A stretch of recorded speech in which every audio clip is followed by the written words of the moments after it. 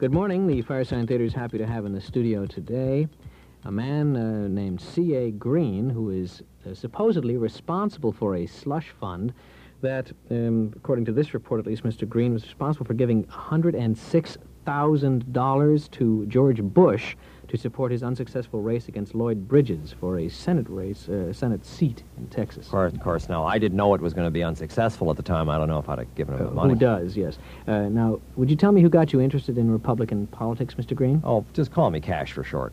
Because I'm not. Okay. Look at this wad, huh? Yes. Well, you see, I was living in this palatial townhouse in Washington, D.C., and one day I went down into my basement for a bottle of apricot wine or something, and I discovered these three Republican bigwigs had moved in. All right. Well, now, how did you recognize that they were bigwigs? Well, they had on these big wigs and these false noses. I think it was to keep warm. I don't heat the basement. It's not efficient, you know. That's very good of you.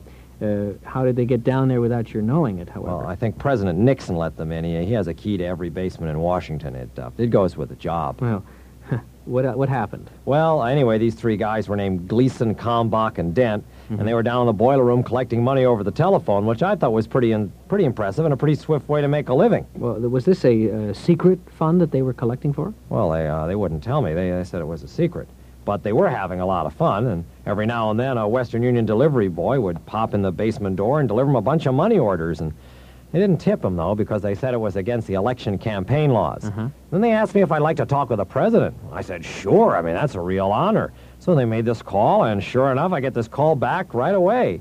It was collect for $50,000. Really? And he collected? Oh, sure. He's the president. Yes. Well, what did he say? Well, he said, keep up the good work.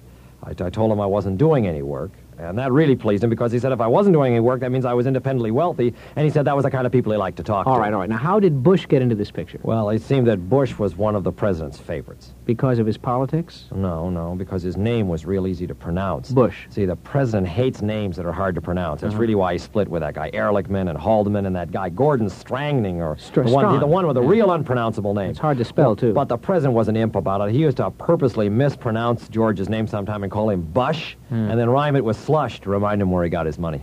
Have you been a Republican contributor since then? No, I gave up on the Republicans. I mean, they left my basement so messy with all that slush and empty money order forms.